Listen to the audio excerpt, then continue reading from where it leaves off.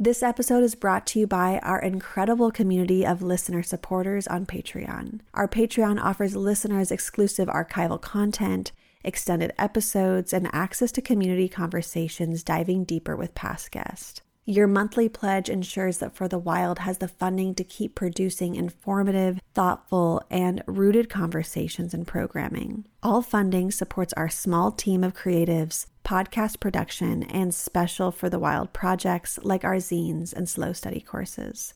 To support us on Patreon, please visit patreon.com/forthewild. Or if you would rather make a one-time donation or recurring donation outside of Patreon, please visit forthewild.world/donate.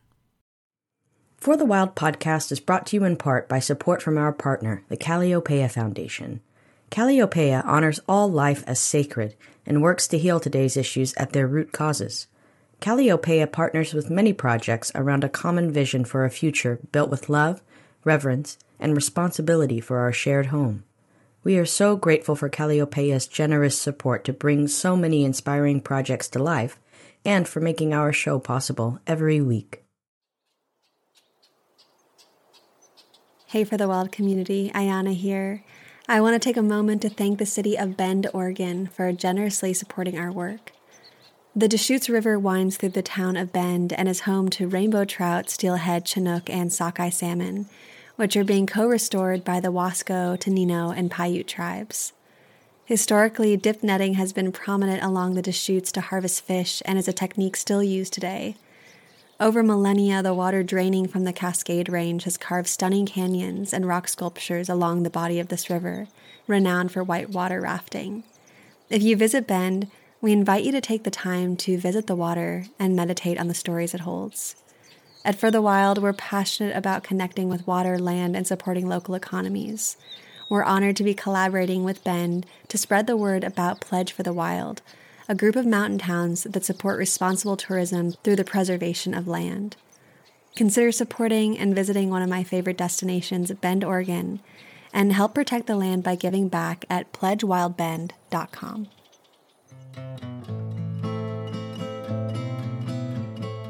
What happens when we allow our work to really fill us with this deep pleasure and deep joy and deep gratification? And what happens when we get out of this white supremacist paradigm of capitalism and productivity? And what happens when our work can feel good to us?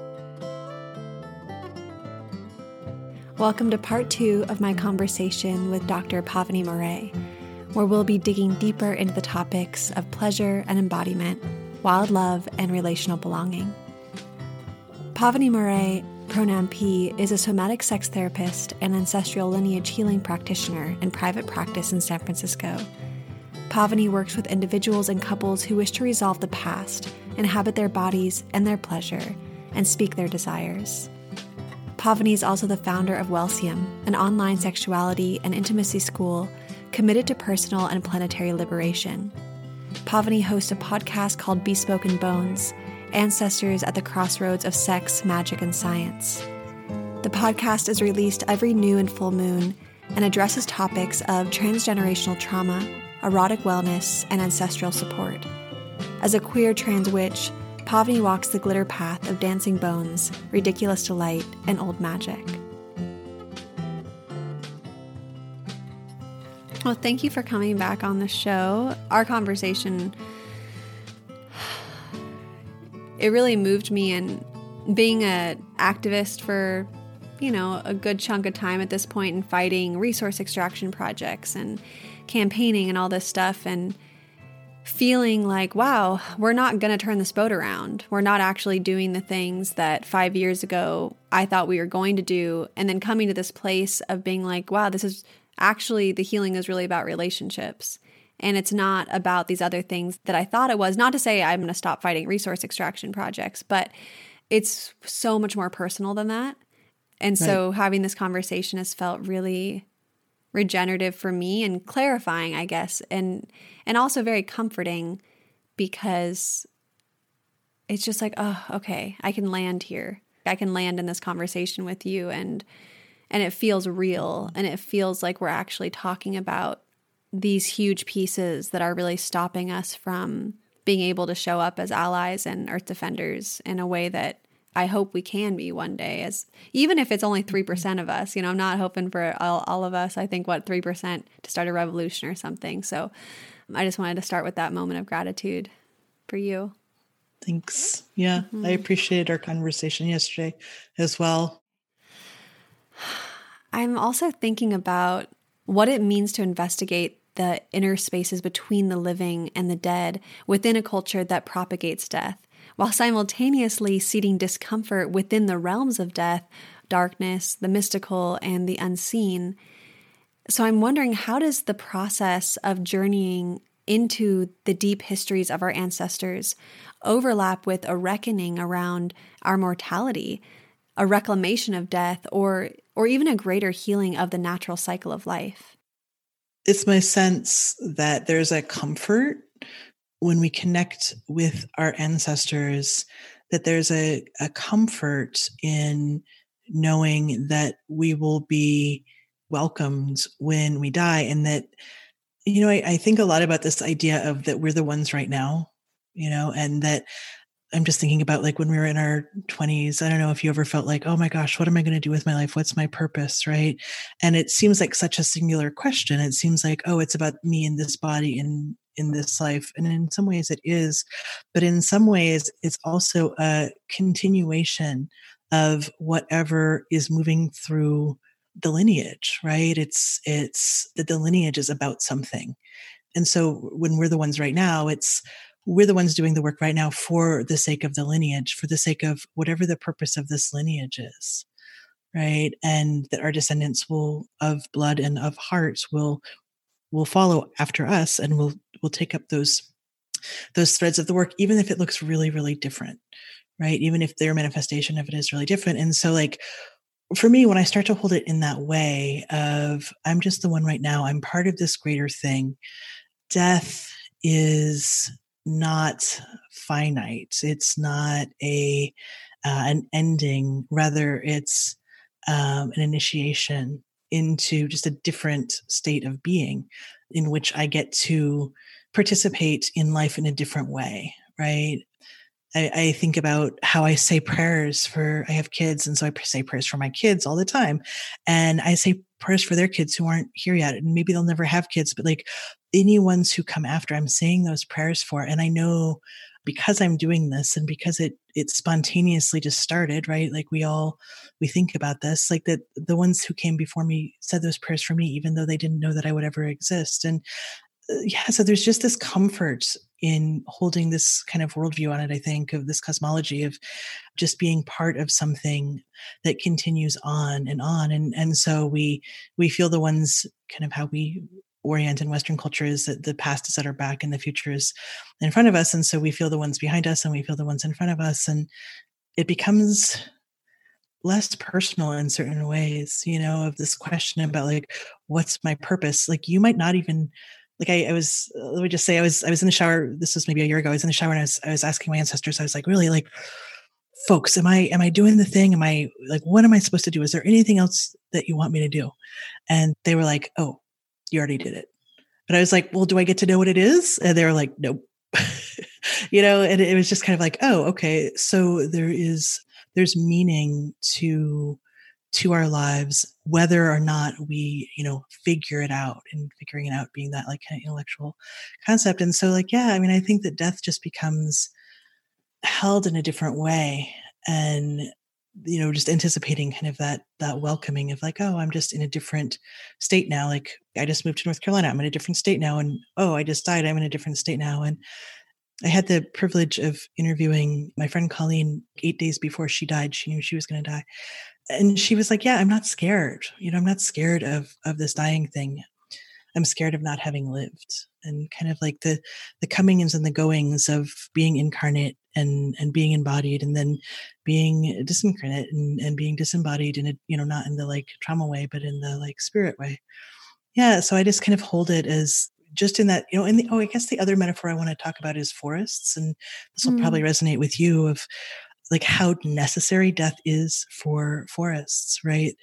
that the nutrients that when a tree or when a plant dies, how they return those to the soil and how that becomes the nourishment for the next generation of life. Like it's just so cyclical. And yeah, I hold it that, while death is a mystery, it's natural and normal. And we can learn to really honor that, that while we're in these bodies, we have these bodies, and also trust that as we decompose and disintegrate and become one with the earth again, like that the earth of our bodies like goes back to our final lover. There's not this finite quality, right? It's only finite if we hold ourselves as separate and other than. I was feeling into that so much. And something that I've learned from Stephen Jenkinson, who we've had a few times on the show, who wrote a book called Die Wise, is that in order to die well, we have to live well. And we have to be not necessarily preparing for death, but in a way, it is a type of preparation for when we transition into something else, and how our relationships and the way that we live each day actually does affect the way that we transition into death.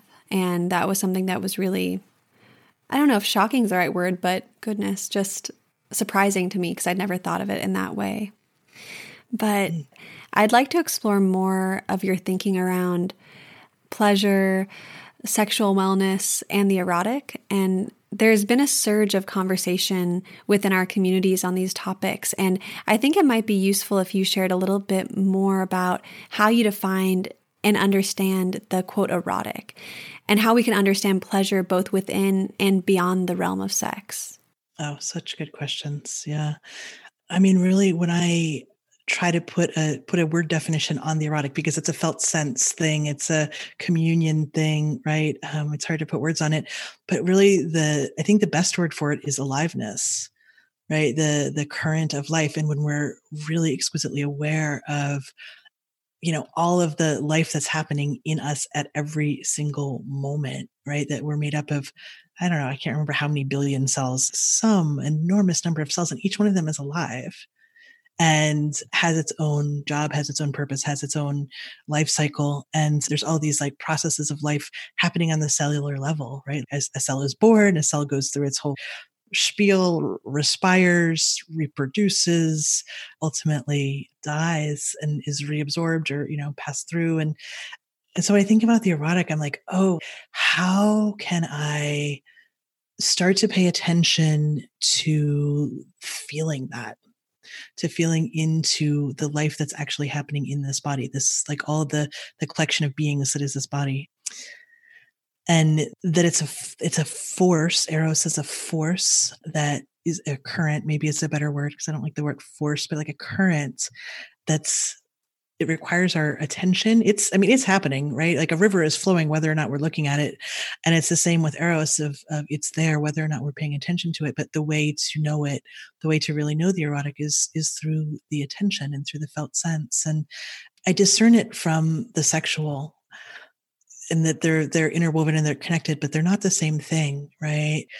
There's so many ways to weave the erotic into your daily life. You might not just be able to have sex all day, right? But you can be erotic all day long, and you can be feeling your aliveness and feeling deeply all day long. And when your attention wanders, you can bring it back to your feeling.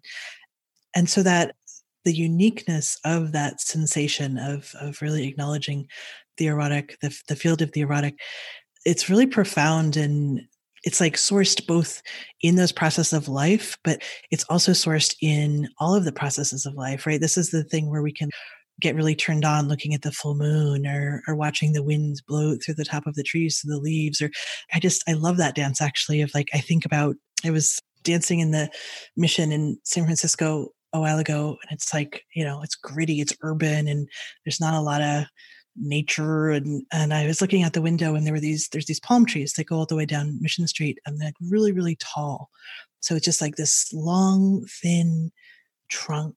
And at the top, there's this kind of burst of foliage. And I was watching the wind move through those leaves, those palm leaves, those fronds, I guess they're called. And I was like, oh, like that's sexy. Like, it's not just sexy to me because I'm watching them. Like, oh, that whole thing that's happening between them. It was like watching two lovers, right?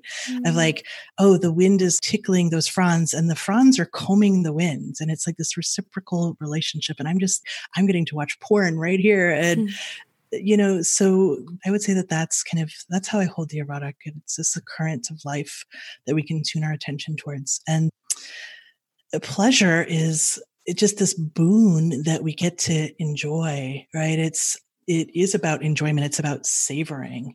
It's about delight. It's about feeling good. And one of the things that can happen with trauma is that feeling good cannot feel good anymore. It can feel bad or it can feel unsafe.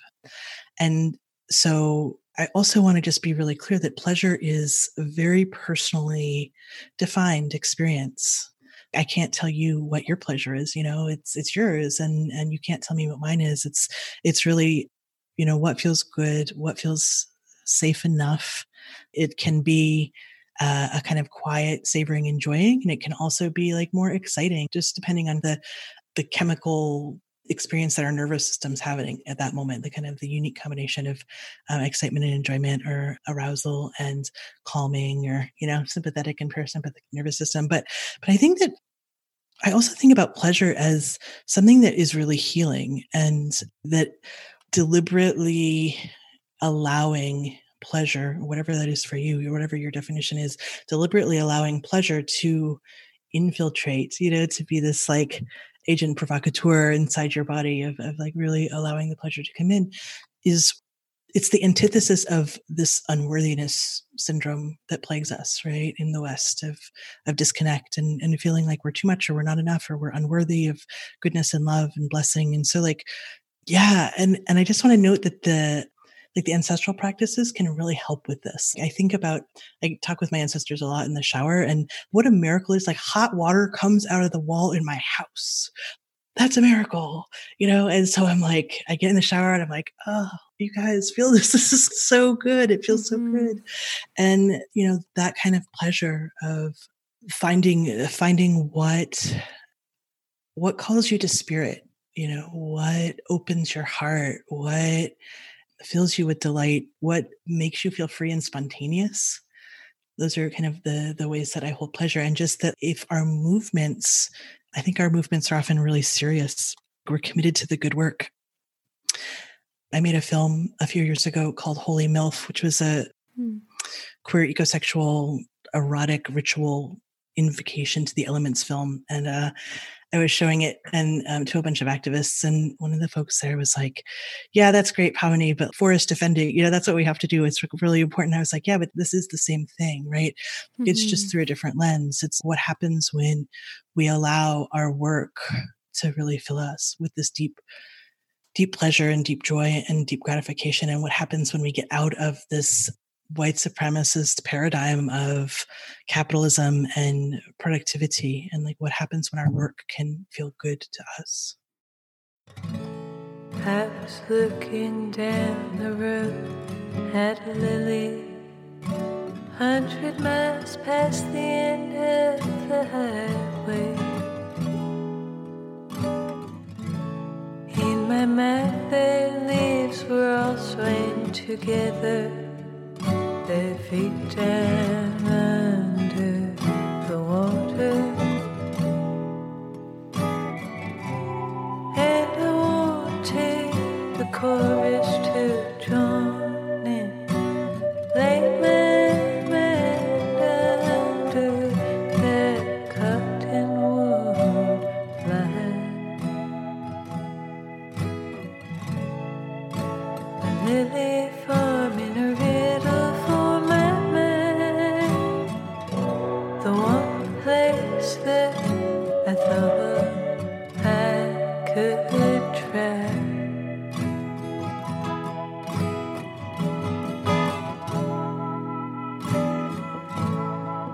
I was looking down that straightway, cutting the horizon side. Swear I walked the new world down that far corner.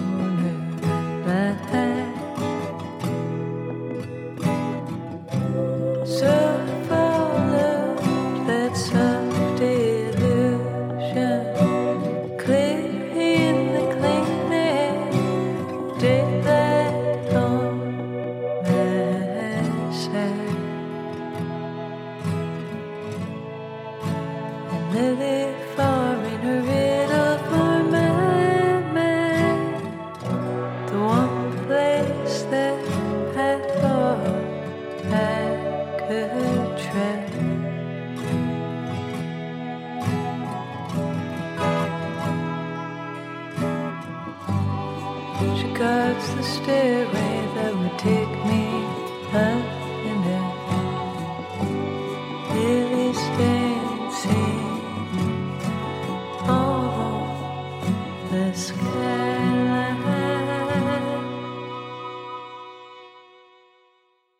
Especially for those of us who are activists, for those of us who are really enraptured by the work. It's hard work. It's challenging on our bodies, on our minds, and to be able to find ways of feeling pleasure, feeling joy in the work, it honestly feels mandatory to continue doing it for the long haul. And I also loved what you said about the erotic.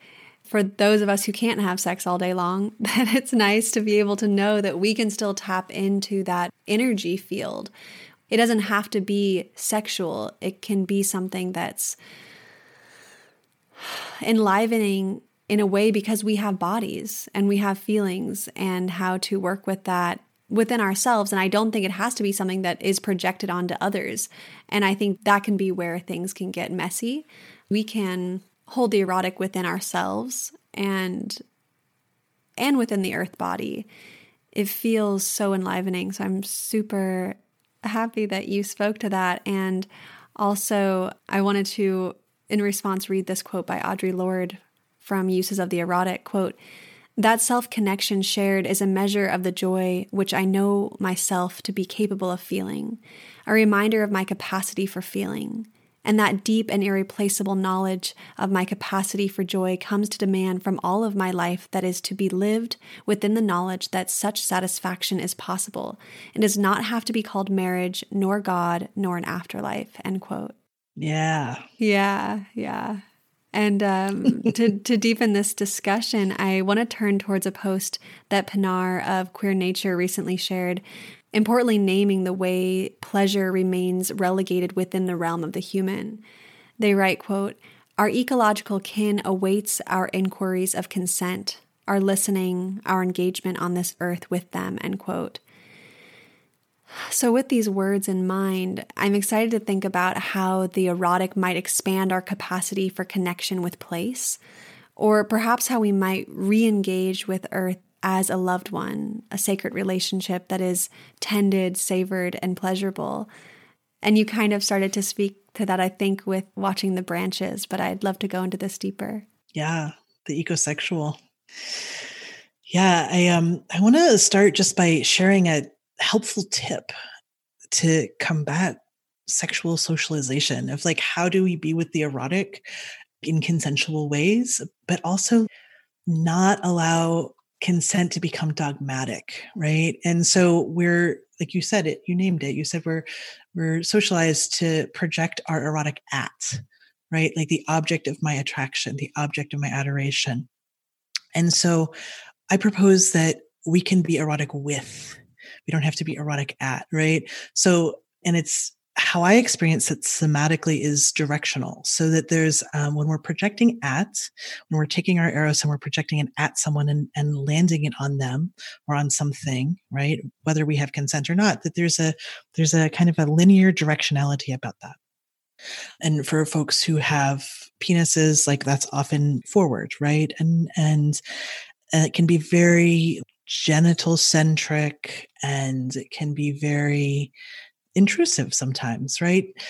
So what is it to be erotic with? And this is for both human and other than human. And I think is helpful when thinking about like, how do I be consensual with my eros everywhere I go in the world?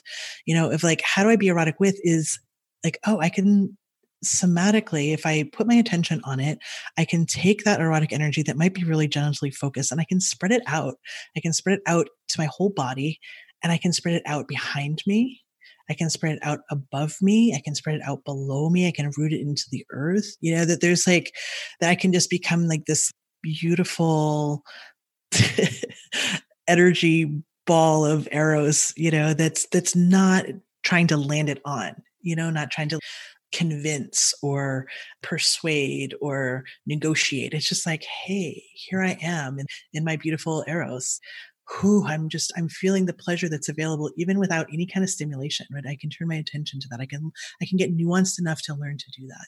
And then it's kind of a non-issue, like the consent thing, because I'm not trying to do anything with it. There's no agenda, right? I'm not trying to get to a goal. I'm just hanging out with my erotic, being with my sexy. And I do this when I'm out in the world all the time, out with people, out with nature, it's a different paradigm, I think, of really stepping into like, everywhere I go, I'm erotic and it's never trying to do a thing, right? Does that make sense?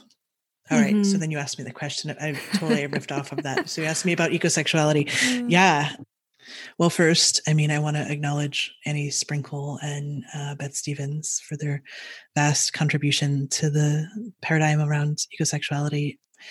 I think it goes back again to what we were talking about when we were talking about sacred sites and how to approach this consensual piece is around that.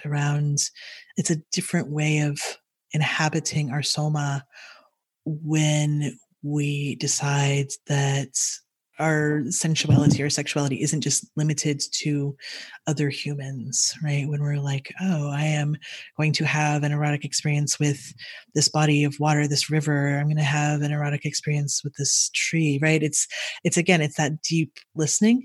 And one of the cool things that I have found is that it's pretty responsive. Like you can actually ask and be like, hey, okay to give you a hug, tree, and things will happen. Like the wind will blow or a needle will fall or, stuff happens. And I think it's just polite also. Like it's a good protocol of just kind of getting out of extraction mindset and into collaborative mindset, right? Of just like asking like, oh, hey, I was on a walk in my neighborhood yesterday. Hey, tomato. My neighbors had tomatoes in their yard. Can I eat you? Like, is that okay? It's like, yeah, cool. Great.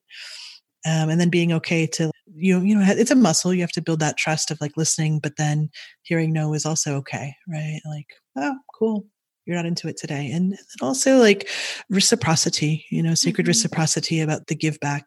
When I was a baby witch, somebody trained me if you take something, make sure you leave something, offer some pee, offer some of your hair. If you have, just make sure that reciprocity is being tended, that those offerings are being made, even if it's just, whatever you have is fine. It's, you don't have to be all fancy about it. If you have a little bit of saliva in your mouth, like that's fine, like whatever it is, but just to really track for the give back. Yeah. That's what I want to say about that. Mm-hmm.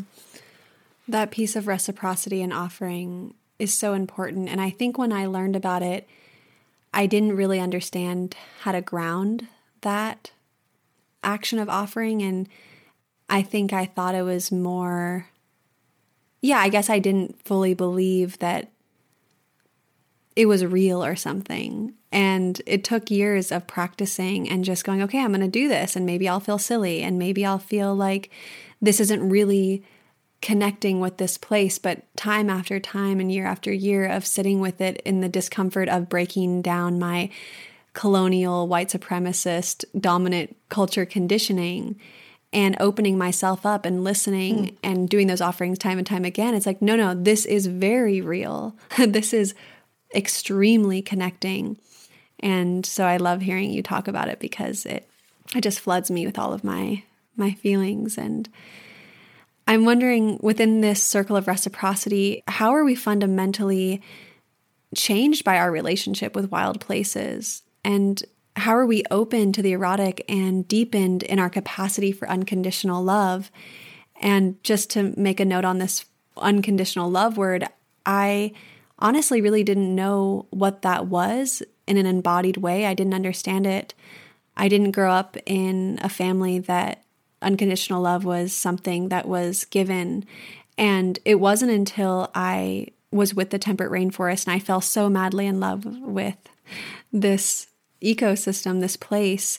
And I remember the lust and the first, honeymoon stage, and I was just totally enraptured. And then the more that I spent time with the temperate rainforest as the drought came, and I would walk around these forest, whether it was, and they weren't all old growth. Actually, most was not old growth. There's only 2% old growth left globally. So the old growth was very scarce. And I'd go into these second growth and these plantation forests. And I'd be like, you're not old growth. Like, you're not what I fantasize about or my honeymoon phase is. And now and you're in drought and you're crunchy. And I remember having all of these feelings of rejection. And it took me time to be like, no.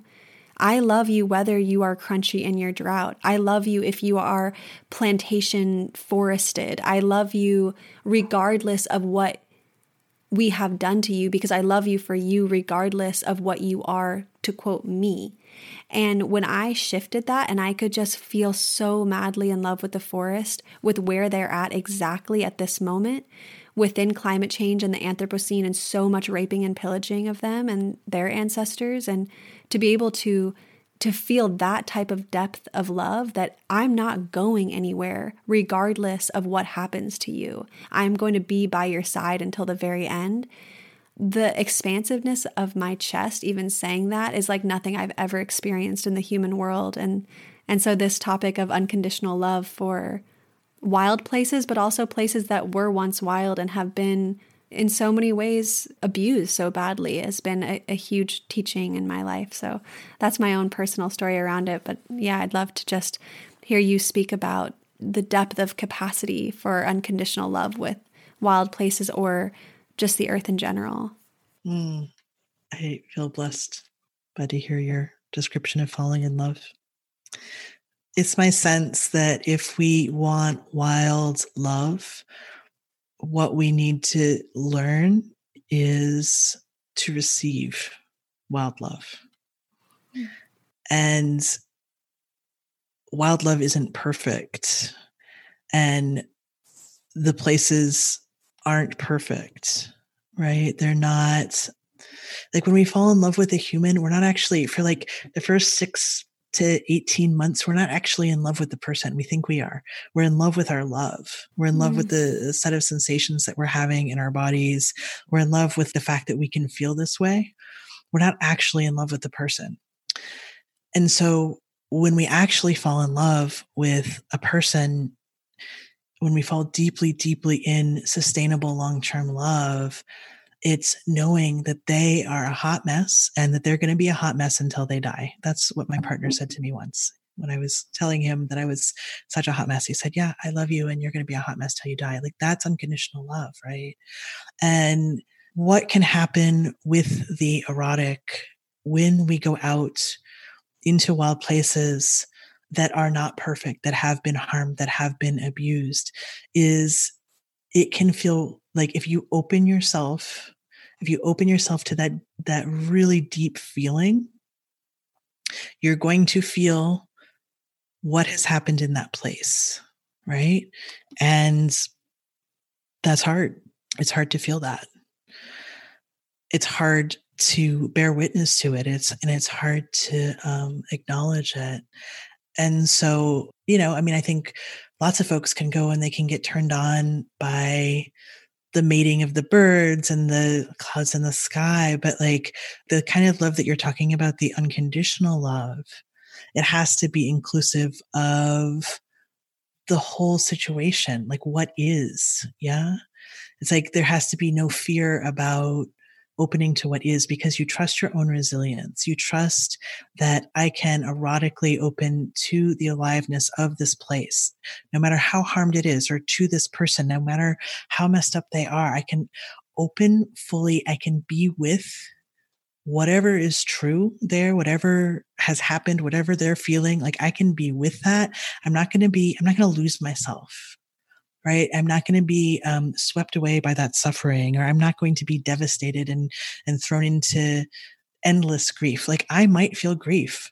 We need to feel grief. We need to be, I think that that's such an important connection actually between the erotic and grief, of the willingness to feel grief and the willingness to feel grief about place, about relationship, about patriarchy, about oppression. The willingness to feel that deep grief is actually the thing that makes it relational.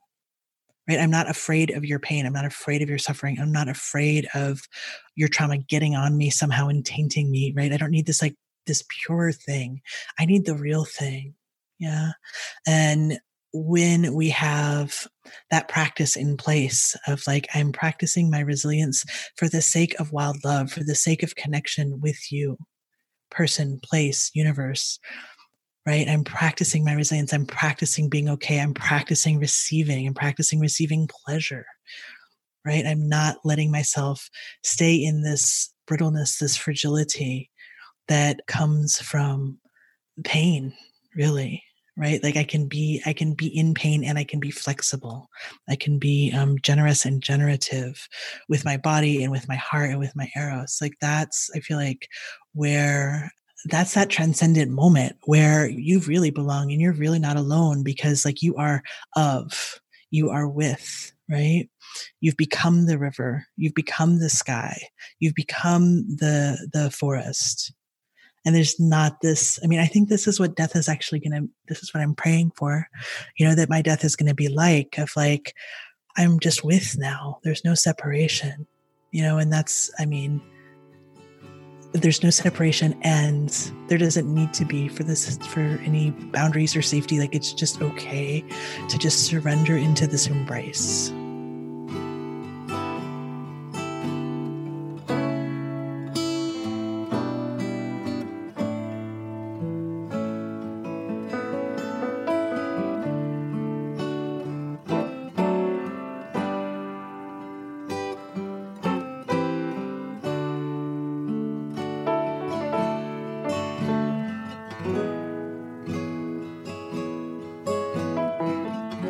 Afternoon road, the eyes of smoke overhead, turned off down into the brush. Got out to walk, a face reflected for a moment, went to think across the Rio Grande.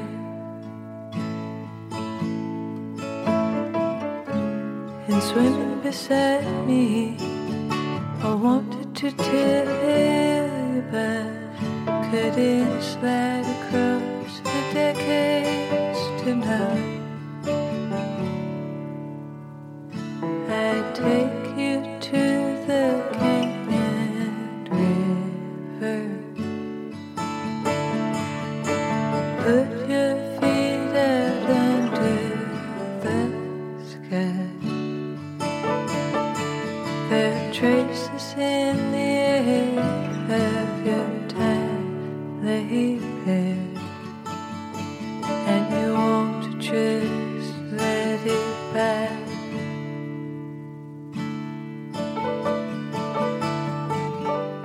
Let it by.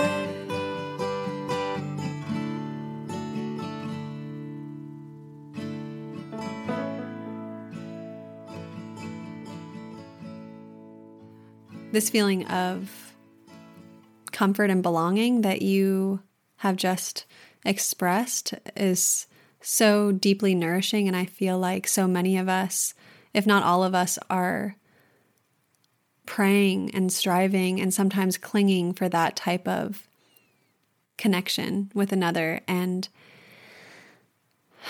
yeah, I'm thinking about our conversation today within the framework of belonging, and belonging within the body in an erotic sense, belonging as an earth connection, and belonging alongside ancestral or cultural kin. And I'm wondering how you're living within this inquiry of belonging as an ongoing practice or process.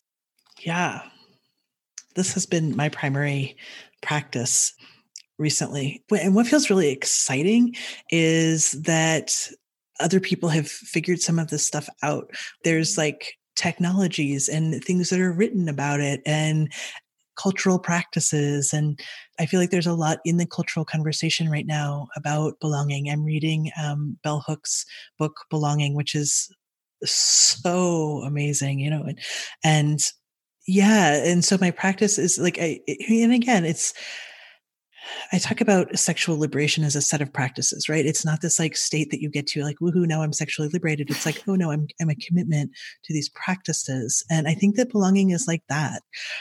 If I feel like I'm not belonging, if I feel that sense of disbelonging, it's on me to practice something different, right? To be like, oh, okay, so this is what's happening right now. Okay, I'm going to do one of my belonging practices. I'm going to reach out to someone. I am going to go spend some time with my land. That there are things that we can actually do to increase that sense of belonging, and that there's personal things and there's also cultural things. There's group things, right? We can create communities of welcome. We can create oh gosh, I'm just thinking about when I took an improv class, and one of the things that they taught us was they'd be like, break up into groups of 3. And so then you have to do it in 10 seconds, really fast. And if anybody is not in a group, you're like, come, right? This, over here, come with us, and we can all practice that, right? And so if I'm feeling that sense of disbelonging, that I can become more inclusive. I can become more welcoming rather than, kind of feeling bereft or feeling left out. I can actually do things. So that's really exciting to me about belonging, that it's something that we can tend to within ourselves and within our communities. And I think it's pretty exciting to think about belonging to a place. Trees belong to a place. That tree, it just picks where it's going to live, and then that's just its place. And what is that like to make that commitment to a place? And whether or not you are living in that place all the time, like you said, I am with you. You're never going to leave those forests, right? Even if you're on the other side of the world, you're with those forests. You belong to that place. You know where you belong. Yeah.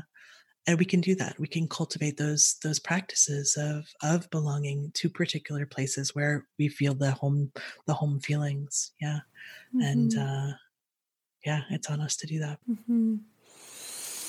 Mm-hmm. Yeah.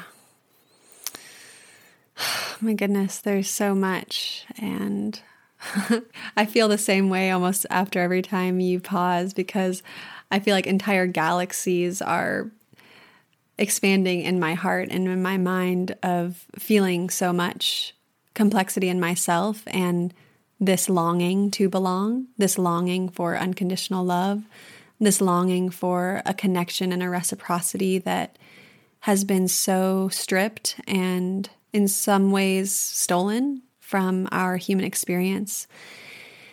Maybe not in some ways, in multiple ways. And as our time together comes to a close, I'd love to hear more about how we might thread some of these practices of embodiment, deep listening, and ancestral exploration into our lives. How can we tend to these sacred relationships with the self and kin? What portals, whether that's plants, myths, storytelling, altars, animals, exist for creative animation in the everyday? Mm-hmm. Yeah, I think you just named a bunch of the practices, and they're going to be so different. They're going to be so unique for each person, right? And like we talked about earlier, they're definitely things that your ancestors practiced. Eat the foods your ancestors ate. Do the things that they did. If they spun wool, spin wool and see what happens. I think that those are interesting kinds of things. I also just want to address practice itself. Practice gets a bad rap. From folks who have been through public school or been through music lessons or been through organized sports or organized religion that they hated, and you have to practice half an hour a day. And so when we talk about practices, when I talk about practices, I want to be just really careful to not further that you're not good as you are right now. You must do work to be good, And one of my mentors, Richard Strozzi, says you're always practicing something. You get to choose what you practice, right? And so practices really don't have to be these monolithic things that you do or don't do or get resistant about doing. A practice can appear in a moment, right? A practice can be just one real breath or one true thing that you say, or some people do really well with structured practice, but other people just get especially the anarchist crew just gets super resistant to it, right? And so I think holding a different paradigm of practice in which like really small amounts of conscious practice will yield you excellent results. And you don't, like to quote Mary Oliver, crawl on broken glass, right? You can just have a practice, make it conscious, and listen for that thing that's right inside you at that moment. I really don't want this conversation to end. Being with you in this conversation is, in a way, it feels like I've been starving for this type of soulful food. And talking to you is like the best buffet. I don't know why I see it in terms of food. I just had lunch, so I shouldn't be that hungry. But there's this, just this longing to be able to connect around these topics so deeply. And you have such a gentle but potent way of describing these themes that are just so human. They're so us. And I really appreciate all the work that you must have done to be able to sit with these themes in the ways that you do and be able to then share them with the world and with all of the things that you do through your podcast and through your teachings. And thank you so much for being the person you are. Thank you.